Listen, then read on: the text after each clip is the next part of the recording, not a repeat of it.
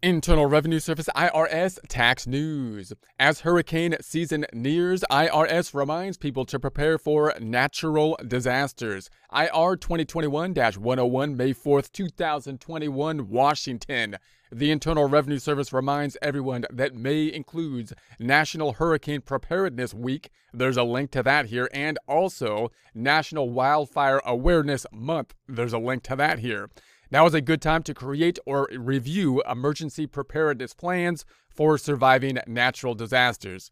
So obviously it's a good idea to have a plan in place, especially if you know about some type of natural disaster that's in your location, such as hurricanes, such as wildfires, so that when they happen, you don't panic, or you can panic less, or at least as you're panicking, you can go through the routine that you set up, and that should make things a little bit easier. So, and even if you're not in these areas, and it's always good to have some type of emergency plan for whatever kind of a natural disaster that could take place, or any kind of disaster that would be just a random event. So in any case, in the last year, the Federal Emergency Management Agency, FEMA, F-E-M-A, declared major disasters following hurricanes, tropical storms, tornadoes, severe storms, flooding, wildfires, and an earthquake. Individuals, organizations, and businesses should take time now to make or update their emergency plans. Secure key documents and make copies.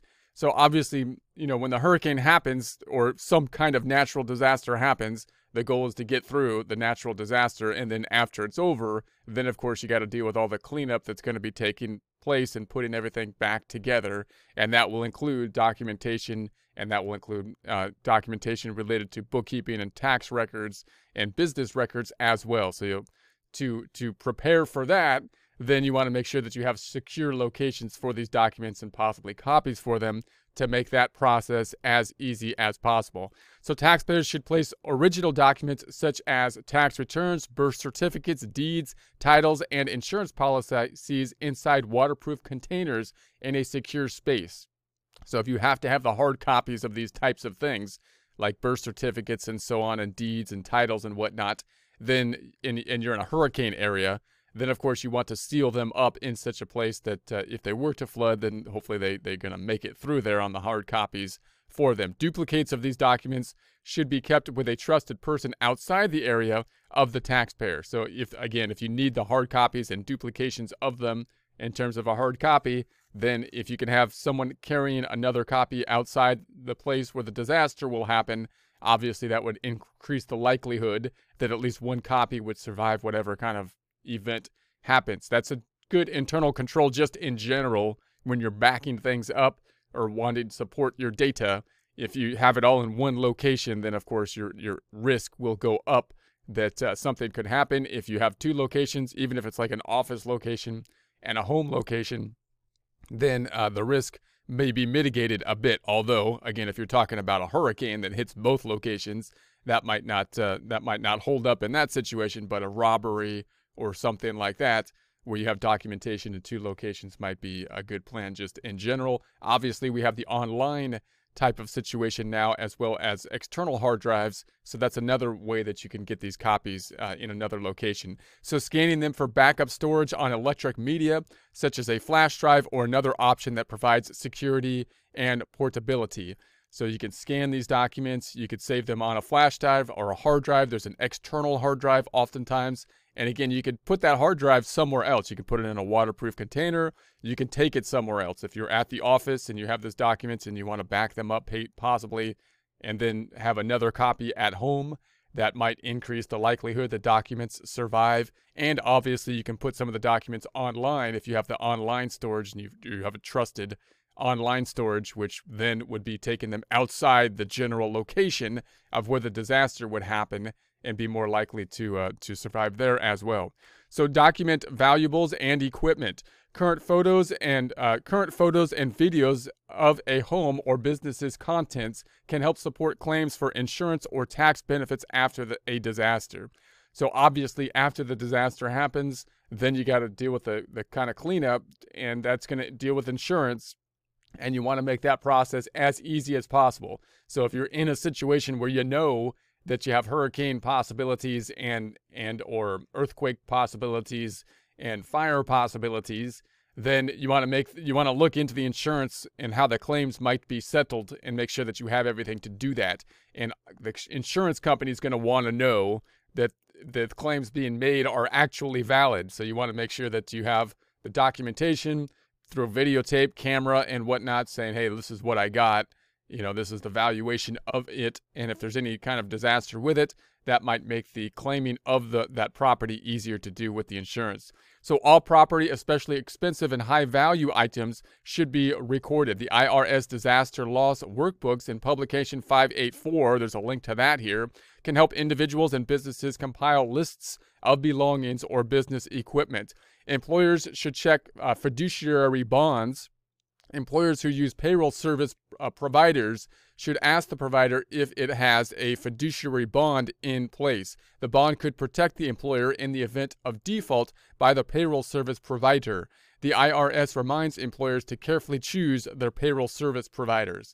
So payroll is going to be an important kind of thing. You don't really want to get behind on the payroll. So when you're working with a third-party provider, if you are, there's multiple ways that you could be dealing with payroll. You might do it yourself. You might process it through a software like a QuickBooks or something like that and have them supporting you. You might have, in a larger company, an HR department that does payroll internally, or you might basically you could still have an HR department or have an external third-party provider, such as the bigger ones are like an ADP or a Paychex type of thing. But there's many different companies out there that do that. Make sure that you have a good, legitimate payroll company that's helping you with the payroll, because you don't want to get it's very burdensome to get to get behind on the payroll information oftentimes. So rebuilding documents, reconstructing records after a disaster may be required for tax purposes, getting federal assistance or insurance reimbursement. Those who have lost some or all of their records during a disaster can visit IRS's Reconstructing Records website on one of their first steps. So if you have a disaster and wildfire goes through and burns everything, and you don't have any documents, and all your tax documents, all your bookkeeping and stuff is gone, then you could start to think, well, how can I reconstruct this? One way is the fact that many of the documentations that you have for financial documentations are given to the IRS, right? Because anybody that paid you, the IRS tells them you got to give us record of it. So that means any 1099s. So if you're in a business, you might be able to kind of reconstruct at least revenue from the 1099s that might be over on the IRS website. W-2s would be over there, and so on, kind of tax documentation. And that's a good place to go to kind of reconstruct your bookkeeping, or at least get a start of what is going on in terms of financial records. So you can go into the Reconstructing Records. There's a link to that here, and you could try to get transcripts and that kind of thing to rebuild your records. So IRS stands ready. The IRS stands ready. After FEMA issues a disaster declaration, the IRS may postpone certain tax filing and tax payment deadlines for taxpayers who reside or have businesses in disaster areas. So the IRS stands ready to postpone tax deadlines for you if you get burned, your place gets burned down or flooded. So there is no need to call the IRS to request this relief. The IRS automatically identifies taxpayers located in the covered disaster area and applies filing and payment relief. Those impacted by the disaster with tax-related questions can contact the IRS at 866-562-5227 to speak with an IRS specialist trained to handle disaster-related issues. Taxpayers who do not reside in a covered disaster area but suffered impact from a disaster should call 866-562-5227 to find out if they qualify for disaster tax relief and to discuss other available options. So in other words, typically if a disaster happens, you might think, well, what am I going to do with the IRS and whatnot? Well, they'll typically kind of, give the benefits based on where the disaster was. So if you live in that disaster area, then the IRS should know that based on your location, and they have that location on the tax return. So whatever they're going to do, they should do it automatically, which usually includes extending the due date of the tax return, and possibly any payment due dates could be possibly extended depending on what they do in that particular situation. However, if you live outside the disaster area, but say your business or your records are in the disaster area or something like that, then it might not be as clear to the IRS that you were impacted by it, and you might have to contact the IRS to make sure that you get any relief that could be provided from them. So hopefully the IRS side of things with regards to the extension and that kind of thing should be automatic if in the event of a disaster, and you don't have to do anything too preemptive in order to settle that, because the IRS stands ready to extend a deadline a little bit in case something happens.